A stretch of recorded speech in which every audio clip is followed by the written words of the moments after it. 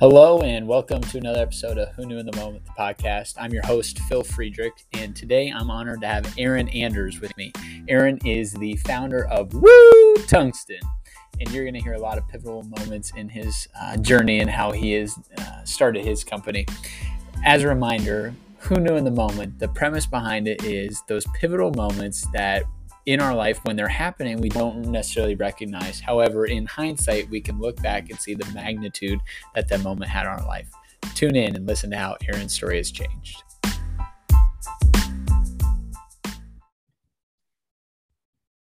Hello and welcome to another episode of Who Knew in the Moment, the podcast. Today, I am honored to have Aaron Anders with me. Aaron is the founder of Woo Tungsten.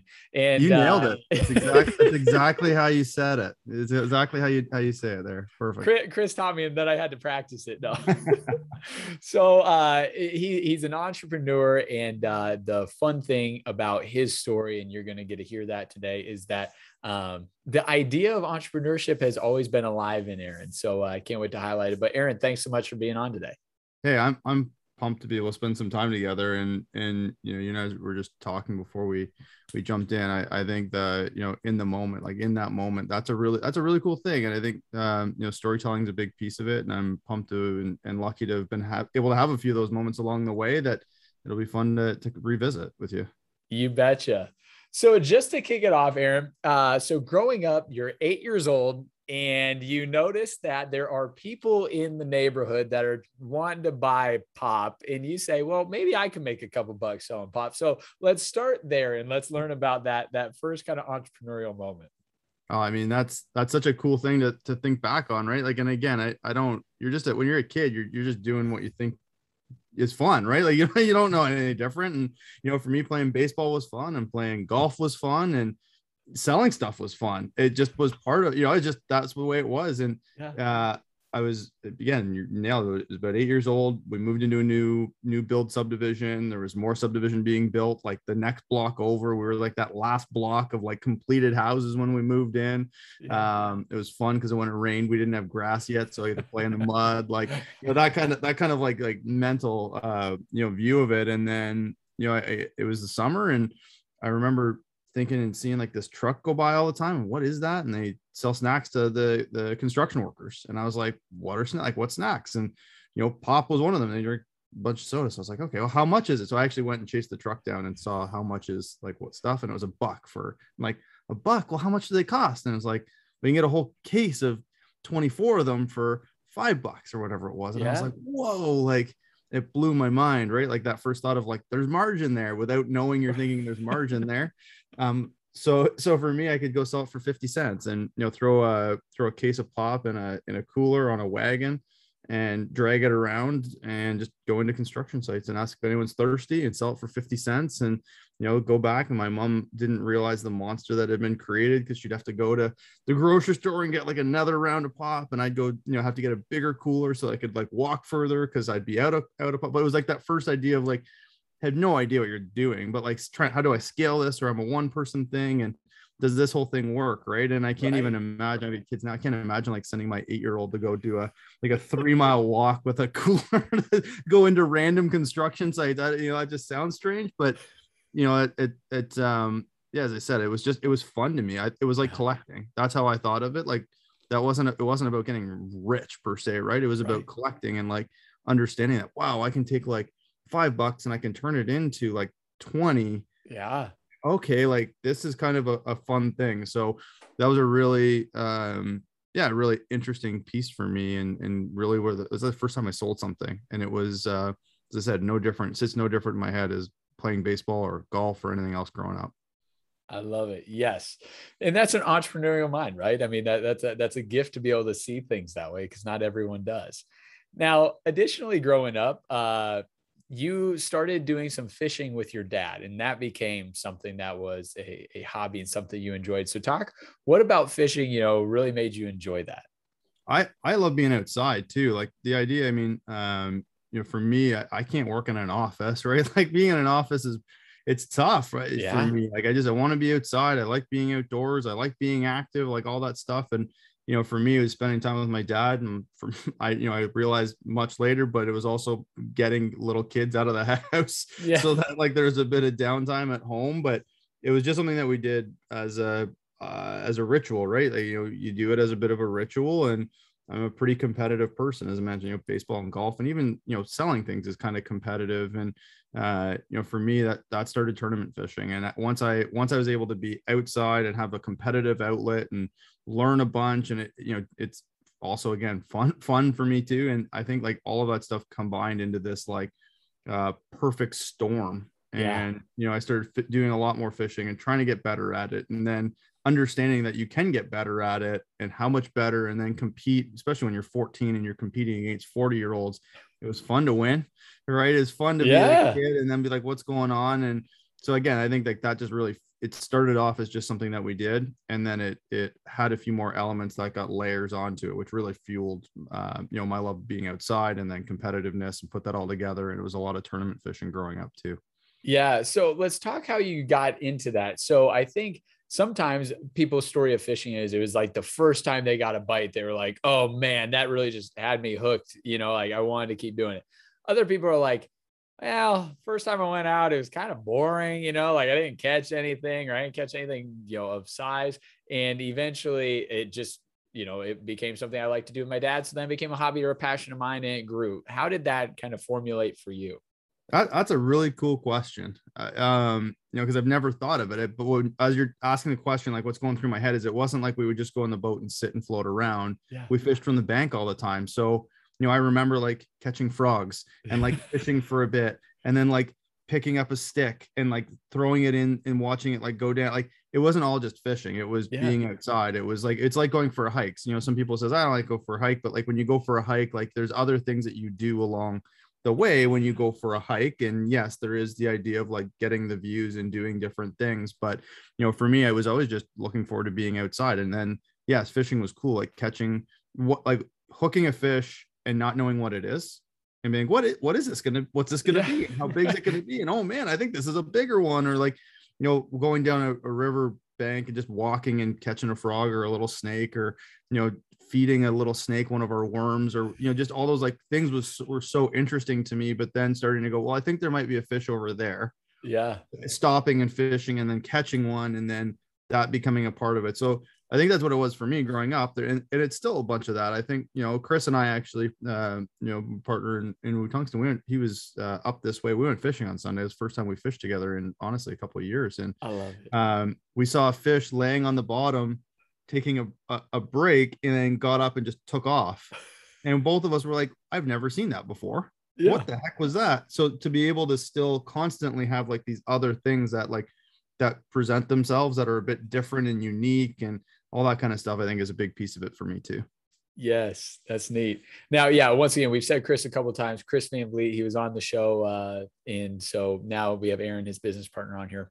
So you guys actually get to meet through fishing. Yeah, absolutely. We again, growing up in competitive tournaments and a bunch of different things, and I ended up doing a bit of like a TV series when I was young, and it was fishing tips for kids. Yeah. So a lot of like the national shows would have like their show, and then they'd have like this 30-second spot of like a kid's fishing tip. So we did that. And again, I think like the entrepreneurial side of things, it's like, well, we would watch fishing shows on Sunday morning, but there's no kids here. Like, I don't even understand, like I don't understand half the things people are talking about. Right. So it's like, can we put this in a kid's place? So I did that for a few years. And then one of those national shows that we were a part of also had a national fishing contest through the year, and an adult division and then a youth division. And Chris won the youth division one year.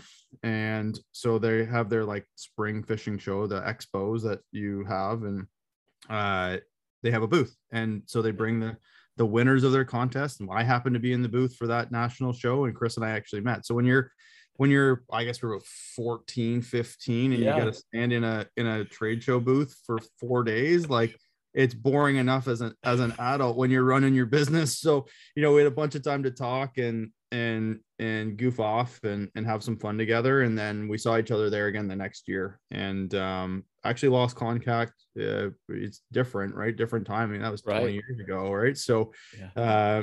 and then when I went to college, went to university, and I'm like, I know that guy. Where do I know that guy from? I saw him from across the field. I'm like, gosh, where do I? And then it hit me. I'm like, oh my God, that's Chris. Yeah. We actually reconnected in university, and we went to a university party, and there's all these people hanging out until the wee hours of the morning, and we're like literally dead center in the middle talking about fishing.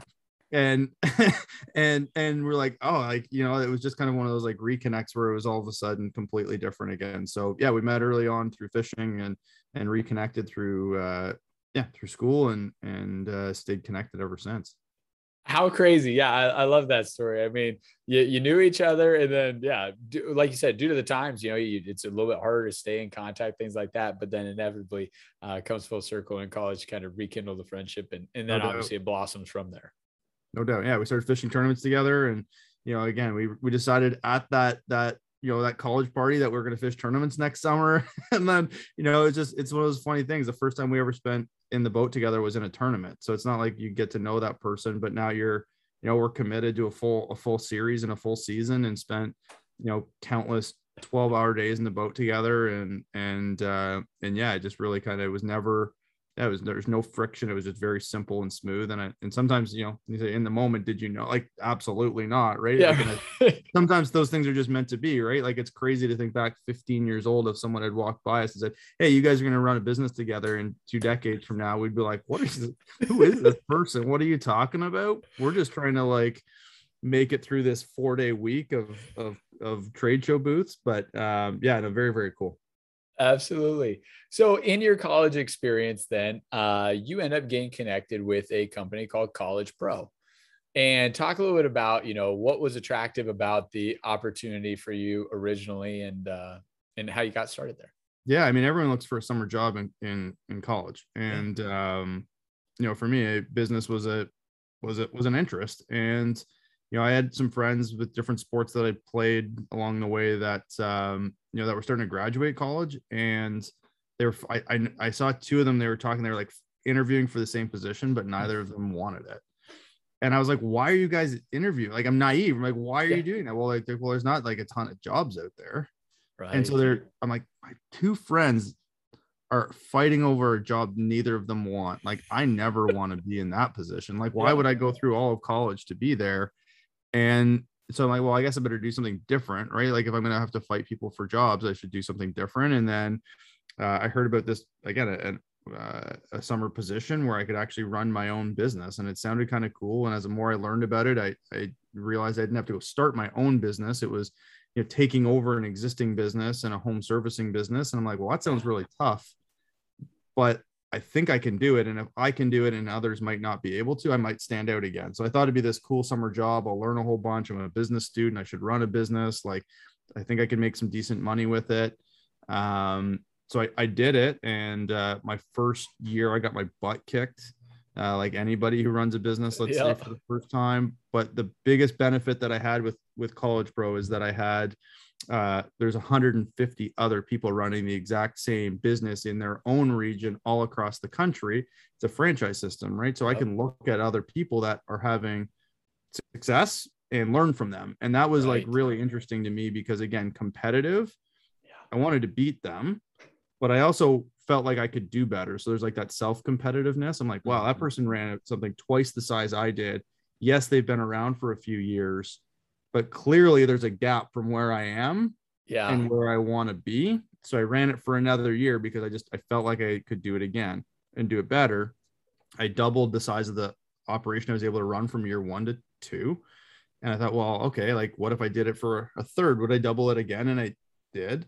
But at that point, it kind of was ingrained in me. I got to run a home servicing business, a lot of like, residential window cleaning, be outside all summer. My friends are fighting traffic to get into office buildings. I'm fighting a farmer's tan. Like, I'm working probably more hours and way harder than they are, but like I had complete control over what I was doing. And it just kind of became a part of me. Like it really fit some of those other things that were good fits for me along the way, and the competitiveness and the self-competitiveness. It became almost like a sport outlet. At some point you stop playing sports at a higher level But to me, like business kind of became my sport that I could keep getting better at and improving at. And, for me, I was surrounded at that point by 100 other people that were trying to do the same thing, that were all maybe different, but like there was this community of trying to get better. And it was somewhere where I could go progress. So I did it actually every summer of college. I had no idea that was going to be the path for me. I thought I was looking for a good summer job. I graduated.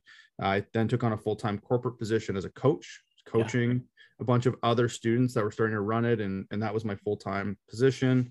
And then from there took over the province of Ontario to be able to manage their operations. And then after a few years of that, so 2016, I took over the operations for the rest of Canada. So, I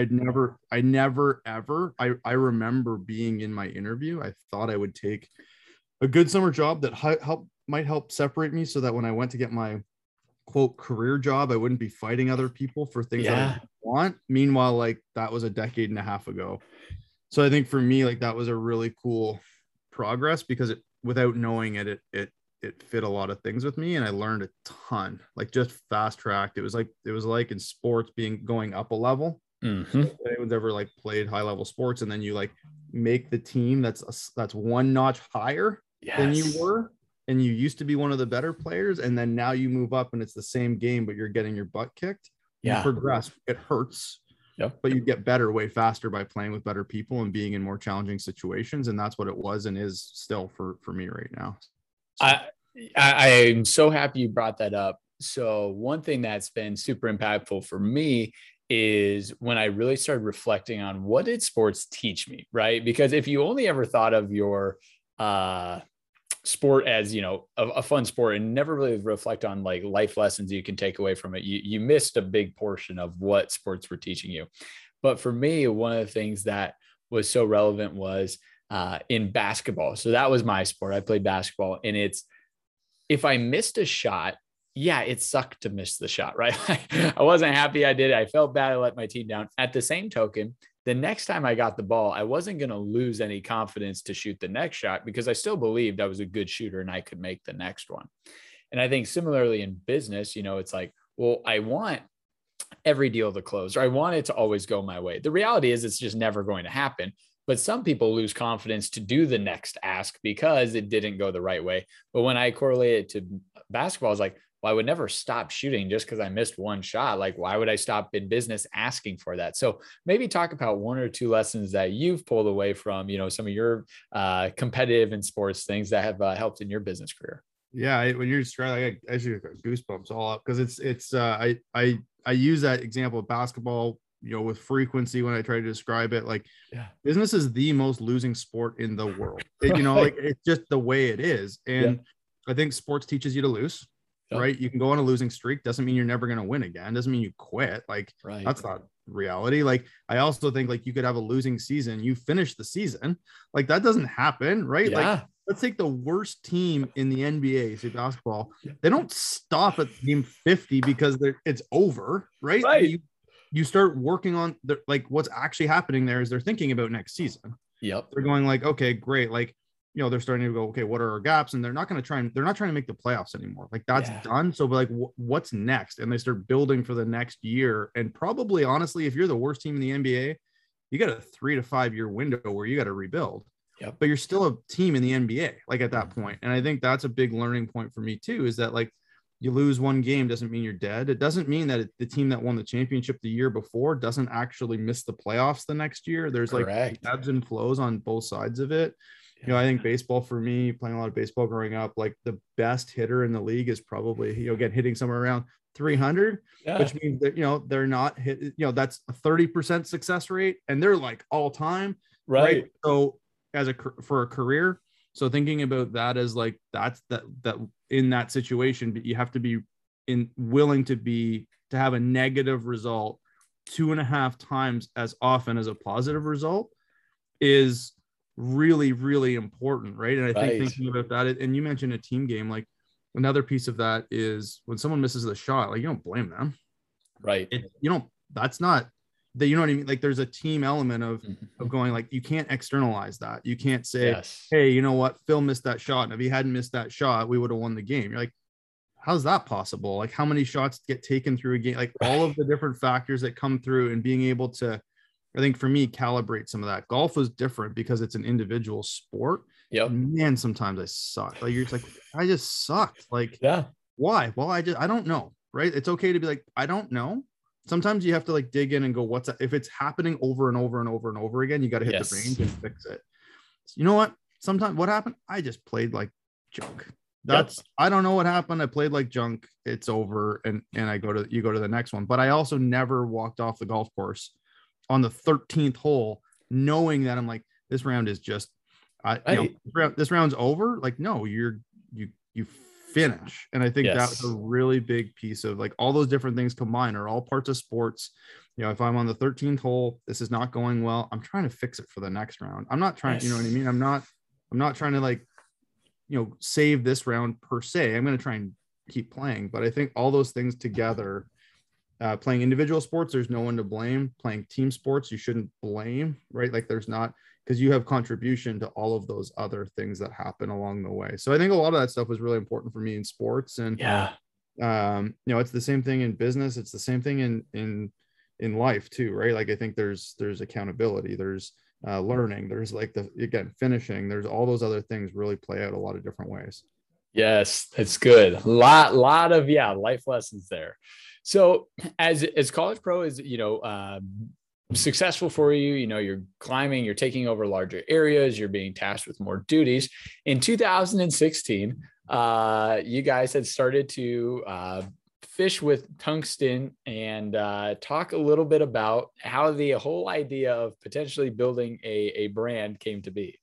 Yeah, I mean, so fishing with tungsten, it's tungsten weights. So a lot of artificial lures get weighted down so that they can actually, go down into the water column a different way, or get through weeds, right? So to where the fish live. So a lot of that was for years made with lead, and it's still a pretty prevalent thing, but lead is a softer metal than tungsten. A lot of companies are making a premium product made out of tungsten, which is more dense. So when that more dense metal hits a rock, you can feel it better. So you can feel what's going on. And on the flip side, if you want to put a 1 ounce piece of lead beside a 1 ounce piece of tungsten, the tungsten is significantly smaller. So it takes less away from the bait you're using, and it actually, a smaller profile gets it through weeds because you're not trying to push as much through. So that was what was starting to happen, but it's triple the price. Maybe at the time it was probably more like 5 times the price.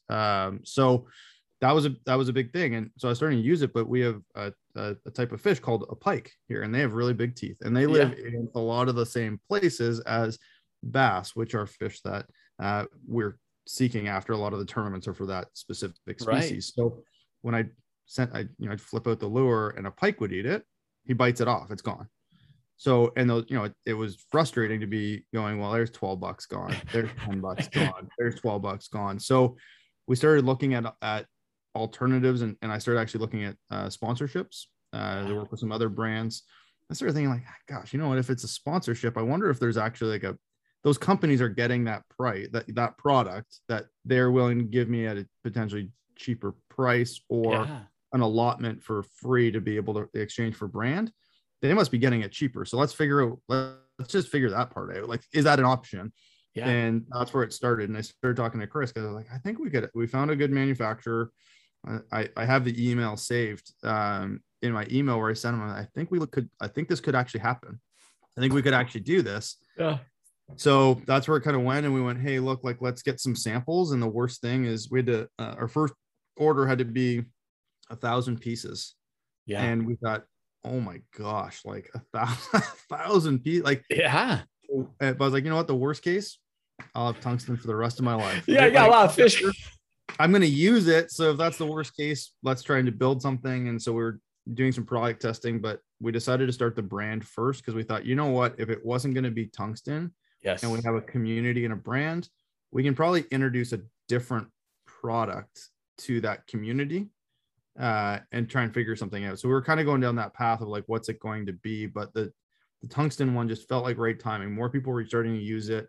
It was extremely expensive, but prices were starting to come down because there was some competition. Okay. and volumes being able to be used, and we were able to start it as a tungsten brand, but we built a community first.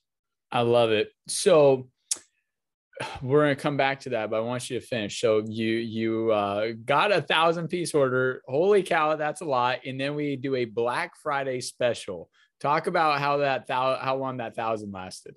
It was not very long. We were shocked, right? But it was interesting. When I say that we built this community, and we learned a lot from that. I don't think we weren't smart about it. We were trying to be intuitive. We went, well, I don't know. We can't just like launch a website and hope people show up. So right. We went down the path of like, let's try and build an Instagram account. It's 2016. Things were different, but we'll build this Instagram account. We made it a repost account, which was popular at the time. But I think what we did a bit differently was we were actually anglers, and we would scroll and repost things that we liked. Right. Which meant others would. We built that community, and then from there we introduced the product. So it did not last long at all. The 1,000 pieces, if you will. We feel like we made some good decisions to get it started, but we decided we weren't going to introduce the product until we hit 10,000 followers. We're like, if we're at 10,000 followers at the time and we've got this community, I think like that's the point we can introduce a product. That took us about 3 months to do at the time. And then from there we introduced the product, but 1,000 pieces didn't last long once we let the 10,000 people in on where we were going with it. And it was a really cool start. We haven't had a day that our site's been active that we haven't had a purchase, especially even in the beginning when we had that. That's which was awesome. Very, very cool. That is great.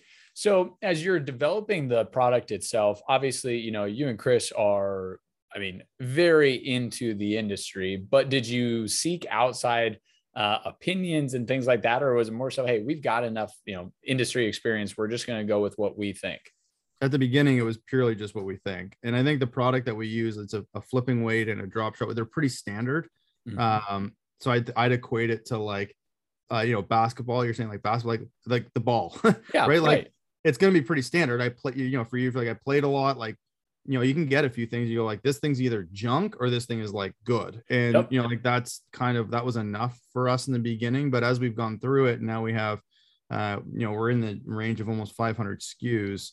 We've got some high level professional anglers that we do work with on certain things, and I'll pick their brain on different stuff. And, is there something that you currently have in lead that you'd love to see in tungsten? And, we're thinking of doing this thing over here, like, and we get some input from different people on design for sure. But I do think it's a benefit to be part of the industry because, as I said, I fished Sunday, right? Like I'm in there, like I've got our gear tied on. And I think there's a lot of that where I'm like, if I won't tie it on, you won't see it on our site. And I think that's a big piece of it. So it's a little more of both now, but it's still probably 80% from just stuff that we use and work on. Yes. Now, talk a little bit about scaling the business, right? So when you first start, you don't know what to expect, right? Hey, we got 1,000 pieces. We thought this could last me for forever. Worst case scenario. Well, it turns out it doesn't even last like a week. But talk about scaling and, increase in volumes and what all goes into that from, your standpoint, but also the business standpoint. It's been a really interesting learn. You mentioned College Pro. For me, that's a service business. Mm-hmm. And that was my background. That's what I've been doing for a long time at that point. But this is an inventory business, which is very different, like very, very different. And it was a growing inventory business, which is also different. So we don't have like outside investors or like anything like that. But what we learned was that, if we're our lead time is roughly 6 to 8 weeks on product. So if we're predicting, like that was something that I was used to and that I'd learned a lot from running the College Pro business is building a plan and then analyzing like where are we at and how quick is that growing and where do we think sales might be in 6 or 8 weeks. So if it was going to be more sales in 6 or 8 weeks than it is today, we'd need to bring in more inventory than we have today. What we did is, and we were very careful to only grow as fast as our cash flow would allow. Yeah. So that was a really, really, really big learning point for me is like, we're doing all these sales. Why do we have no money? Right. It's like, what is going on? But it's all that our inventory is growing because it's got to be able to withstand the next, what we're anticipating period of time. So that was a really interesting thing. Like, people think as they're starting a product business that you're doing a ton of sales, which means you're like rolling in cash.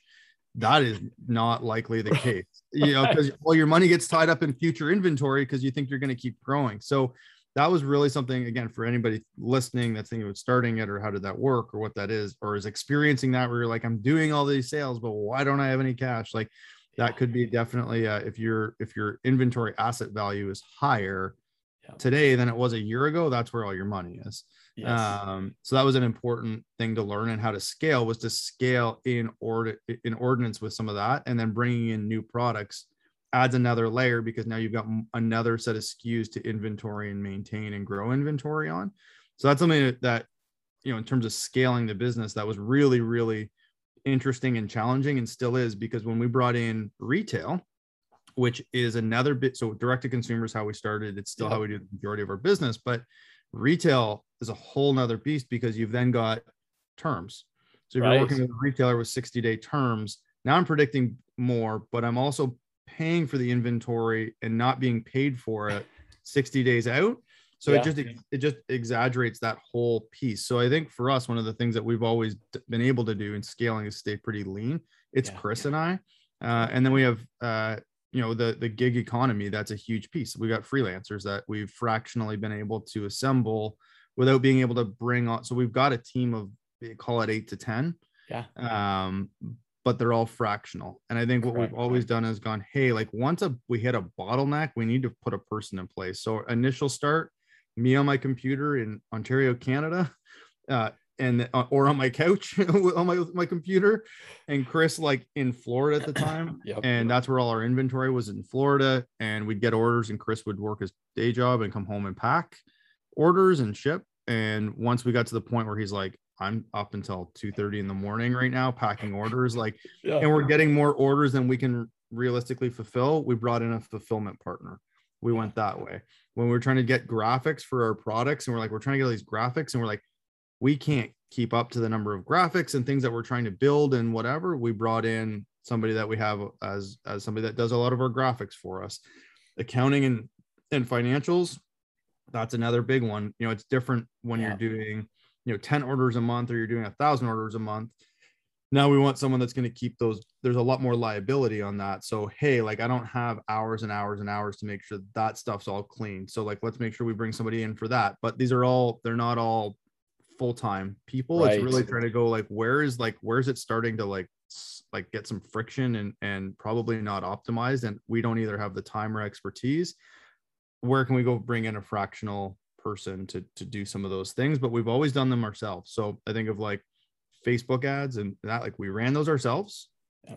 At some point we're like, cool, we know how this works, let's bring somebody in that's better at it to try to get, but now we have enough context on what is good and what is not to be able to assess their performance, versus just creating an expense line and going, hey, you do it and tell me how it's going. So I think a lot of that stuff in terms of scaling was big learning, and we're learning it right now too. We're still learning it. We're still scaling. We're still okay, well, now who do we need next? And how do we now manage a whole group of freelancers versus employees? So I still think we learn all the time. But that's kind of some of the pieces that we've seen as that business has grown, that we've just learned and been forced to learn along the way. Now you talked about getting into retail space, and anyone that gets a product into retail space knows that is not an easy thing. And depending on the size of the retail space you're getting into, it can differ, right? I mean, if you're in, here in the States, Bass Pro Shop, Cabela's, those places are the crown jewel. It's the really big spots, but you also have, little mom and pop shops, that right by the water. That's oh crap, I forgot something. I better go get, a few things. So talk about the growth of the retail space for you guys and getting in your product, because once again, it's competitive. It is. And I think it's really, again, the crown jewel is that whole thing, can be the worst thing that can happen to some businesses. And, for us, we're in, a good example would be a Sportsman's Warehouse and all that other stuff. If we had gotten into that early, it might have crushed us. We wouldn't have had the inventory, nor the experience, nor the relationships with some of our vendors and manufacturers to be able to actually go and service that client. So, and we wouldn't have had the systems to be able to manage that client too. So I think that's a really big one. I think retail is a hard one because I say to Chris, I complain like crazy about retail to Chris. Yeah. It's growing our business, but I'm like, man, there's so much more to it. Yep. I think for us, like we got some of our professional anglers really helped us with that. Not that they were making the calls, but it was basically like let's say like the blue check mark. Yeah. Right. Like, yeah, no, this is good stuff. I think understanding that a retailer basically needs 40% margin or you're not going to even get a look. Yep. But is important to know if you're going to go look at retail in general. And the mom and pop shops, like being in some of those, really, that was actually a really good thing to be able to prove to a bigger retailer and learn how to work with retailers at the same time before you go in. And I think another piece is understanding like what's the buyer in a big retailer what are they trying to solve? And honestly, in COVID, we got into a lot of them because the problem we could solve for them is inventory. Right. We could get like, they didn't actually care at that point. If I was trying to go talk to them about price and what they're trying to solve or quality, like, doesn't matter. I'm like, I can get you inventory in 6 weeks consistently. They're like, I'm in. Deal. So like that was a big piece of it. So I think, retail is a cash flow challenge. It sucks cash flow. It is a lower margin by far. You're going to start playing games with retailers. So like defective product allowances. We're like, what are you talking about? They're tungsten weights. They're not defect. There's zero chance of this being defective. Yep. Or marketing co-ops that also start chipping into some of your profits and some of those other things. So I think it's really cool to walk into a Bass Pro, or I get, pictures from people that I know in Texas that, or a year and a half ago, like they were in a Shields, like a big box store, and they're like, you're in here? Like, how is this possible? And I'm like, that stuff's all really cool to get, but there is an opportunity cost of like, how do you use your working capital? I know we're geeking out on some of like the business, but I'm like, I still don't know that we're doing the right thing. I want to be in there. We think the retail actually fuels our D2C, like our direct to consumer. That's why we do it. That's the only reason we do retail is not profitability. It's like someone that walks into these retailers, again, no offense to any retailers. I love retail. Like we love that we're doing that, right? Like we're not going to stop that. But a really, really big part of why we do that is that we feel like it's brand exposure to somebody who doesn't know us. We're not Nike, right? We're still Woo Tungsten, right? So we're not there yet. So it gets somebody to, we're on a shelf, someone knows about us, someone can hit our website, and then we can maybe convert them to a direct to consumer customer down the road. So we think it's intertwined, but retail, it's what's, especially in a competitive space, what problem are you solving for them that someone else might not understand? The cash flow timeline is kind of mucky, and that you're going to probably be over your head for a little bit as you navigate learning. And one of the other things I'd say, we have a partner from another brand that we lean on, actually, that we share one of these professional anglers with. And we got to know pretty well, and just somebody who's like they're not a competitor of ours. We're kind of friends in the industry, who's been in that before, and really being able to pick his brain where I'm like, what does this mean? Right. Like and not having like the needing to have like the ego to be like, I should know what this means, but like, what does this mean? What are they, why would they? Oh, okay. I know what that means now. Okay. So here's what I'm going to have to go do with that. And I think that was a really big thing, is making some friends in the industry that can actually help you, and you can help them back. Yeah. That's so good. Yeah. I had a gal on the show, Helen, and she talked about how she got her product into, some of these retailers, and she was actually losing money on the sales early on because they'd run a discount to like try and, sell volume. And she's like, yeah, when you do that with the retailer, I eat the discount, like that 10% discount just comes straight from me. It's not like we're sharing in that. And she goes, but it gave me validity, right? I could say I'm in Walmart, and because I'm now in Walmart, X, Y, and Z companies going to be willing to have it, or, this, master anglers, willing to talk to me about it. So I think, sometimes it may be a little bit of a lost leader, but it helps open doors in other areas. Yeah. And I think there's so many decisions that come into things like that, because there's sometimes you just want to get the product in Walmart. like, Yep. just let me get it. But there's really a lot of that, like, what is the loss?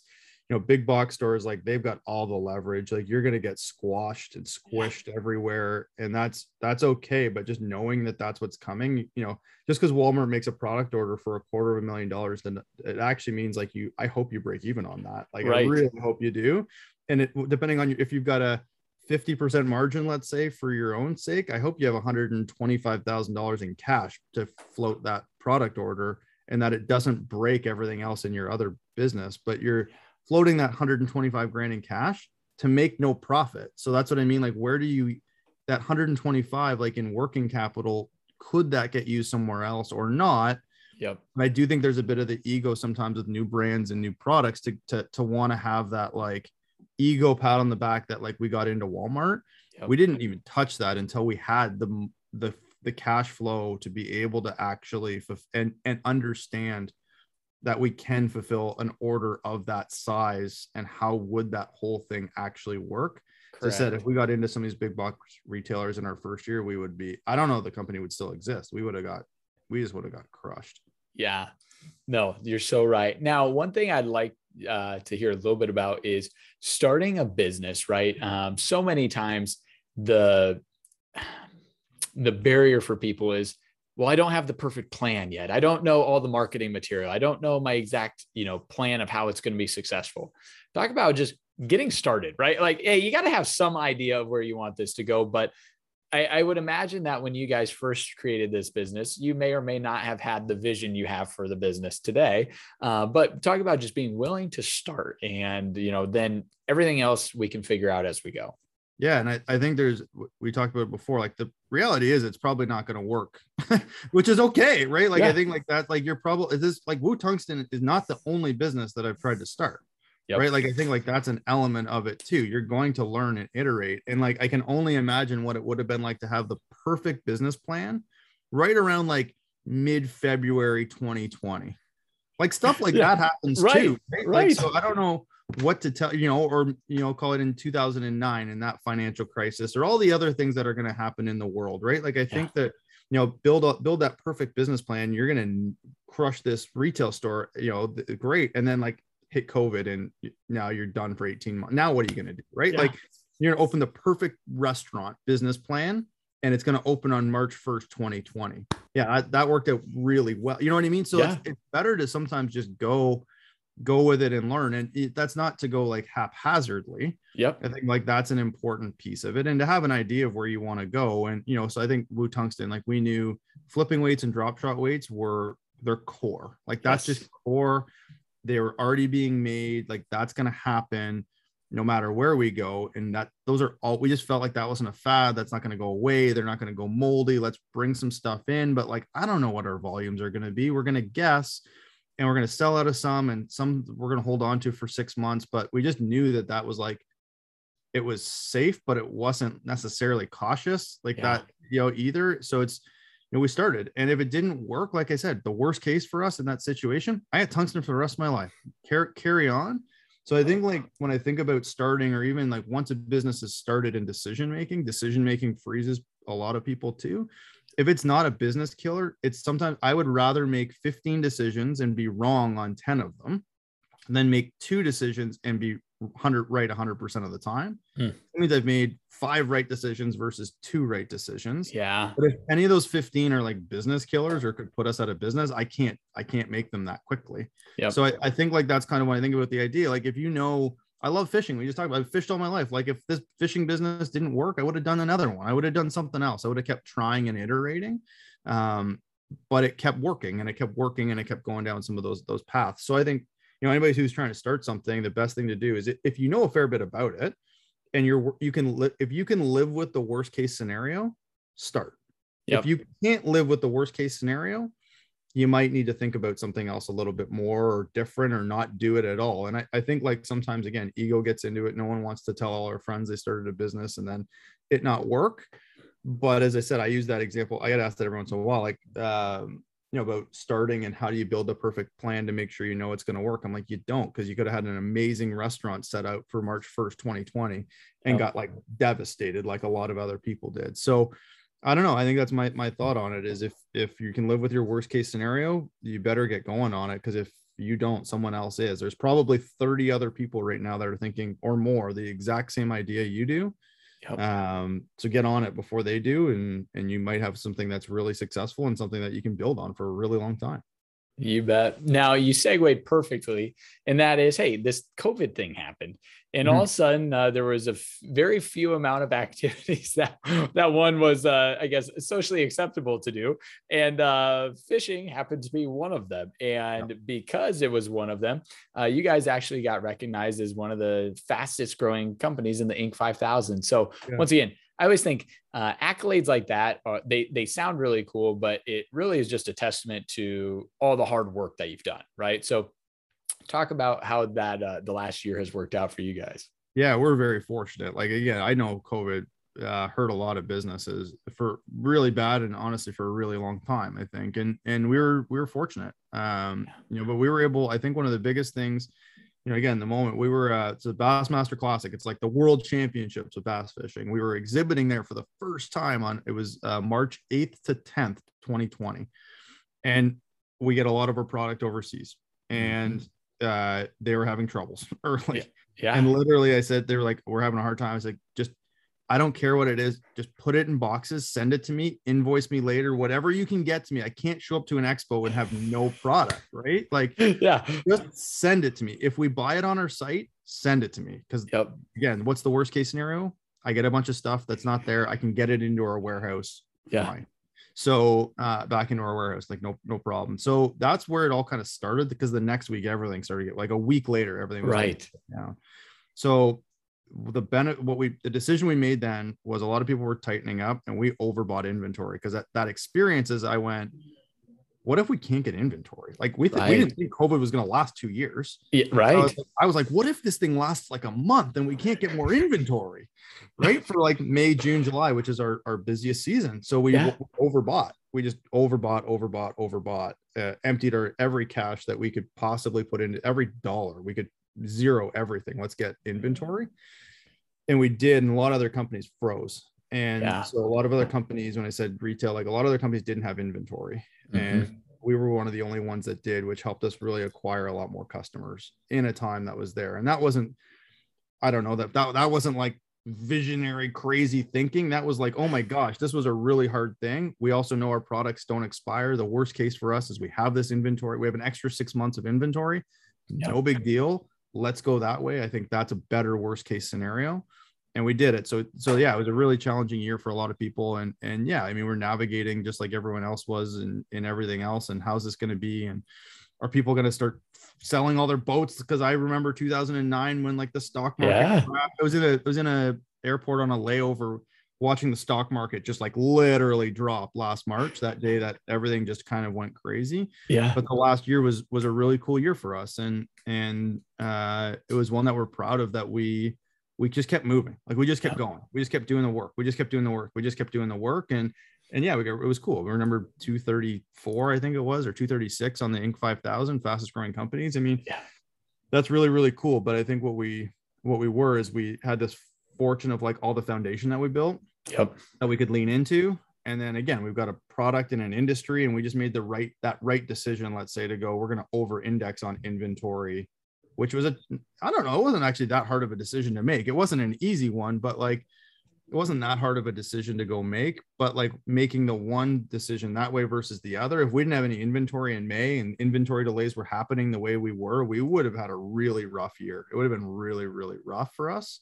We would have missed a really big opportunity, but we were lucky enough to take advantage of it because of that. And our business grew, and it's probably flat-ish this year, but that's good, because we're bringing in a bunch of new products. We're shifting a bunch of like our business, and it's giving us a bit of space to maintain, but then to add a freelancer here or swap one out or work through a bunch of different things. So it's been kind of cool. Yes. Well, Aaron, I appreciate your time and just sharing, the journey of you, but also the business. It's so fun to see, the entrepreneurial side of you as an 8-year-old, the fishing side of you, now today, and seeing all those things come full circle for you. And the thing I want to highlight most is there's no doubt that part of the business's success and continued success is just due to your passion for the industry, right? It's not like you happen to walk into a Dairy Queen and you're like, I kind of like ice cream. It's like, no, this is something that Aaron is very passionate about. And so that is very evident as you speak, but it's also evident in, the success of the business as well. Yeah. I'm looking at my desk right now. Like I got like fishing lures. I got my dad, you know what I mean? I had junk everywhere. Like that's just where it is. Like I've got some of the samples for our new product. Great. You know what I mean? Like I've got all this stuff all over the place. Like these are some of the stuff. Yeah. Again, like it's there. And when you're passionate about something, you can put the time in. It's why you'll do something at 11 PM after your kids go to bed.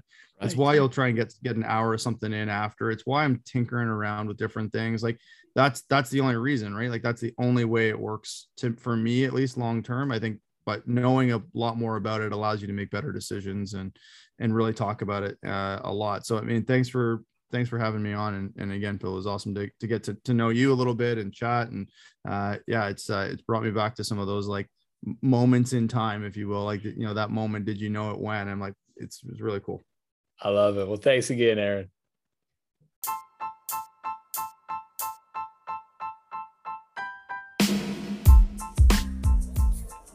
I love Aaron's story and how he really just found a way to follow his passion and cultivate that into a business.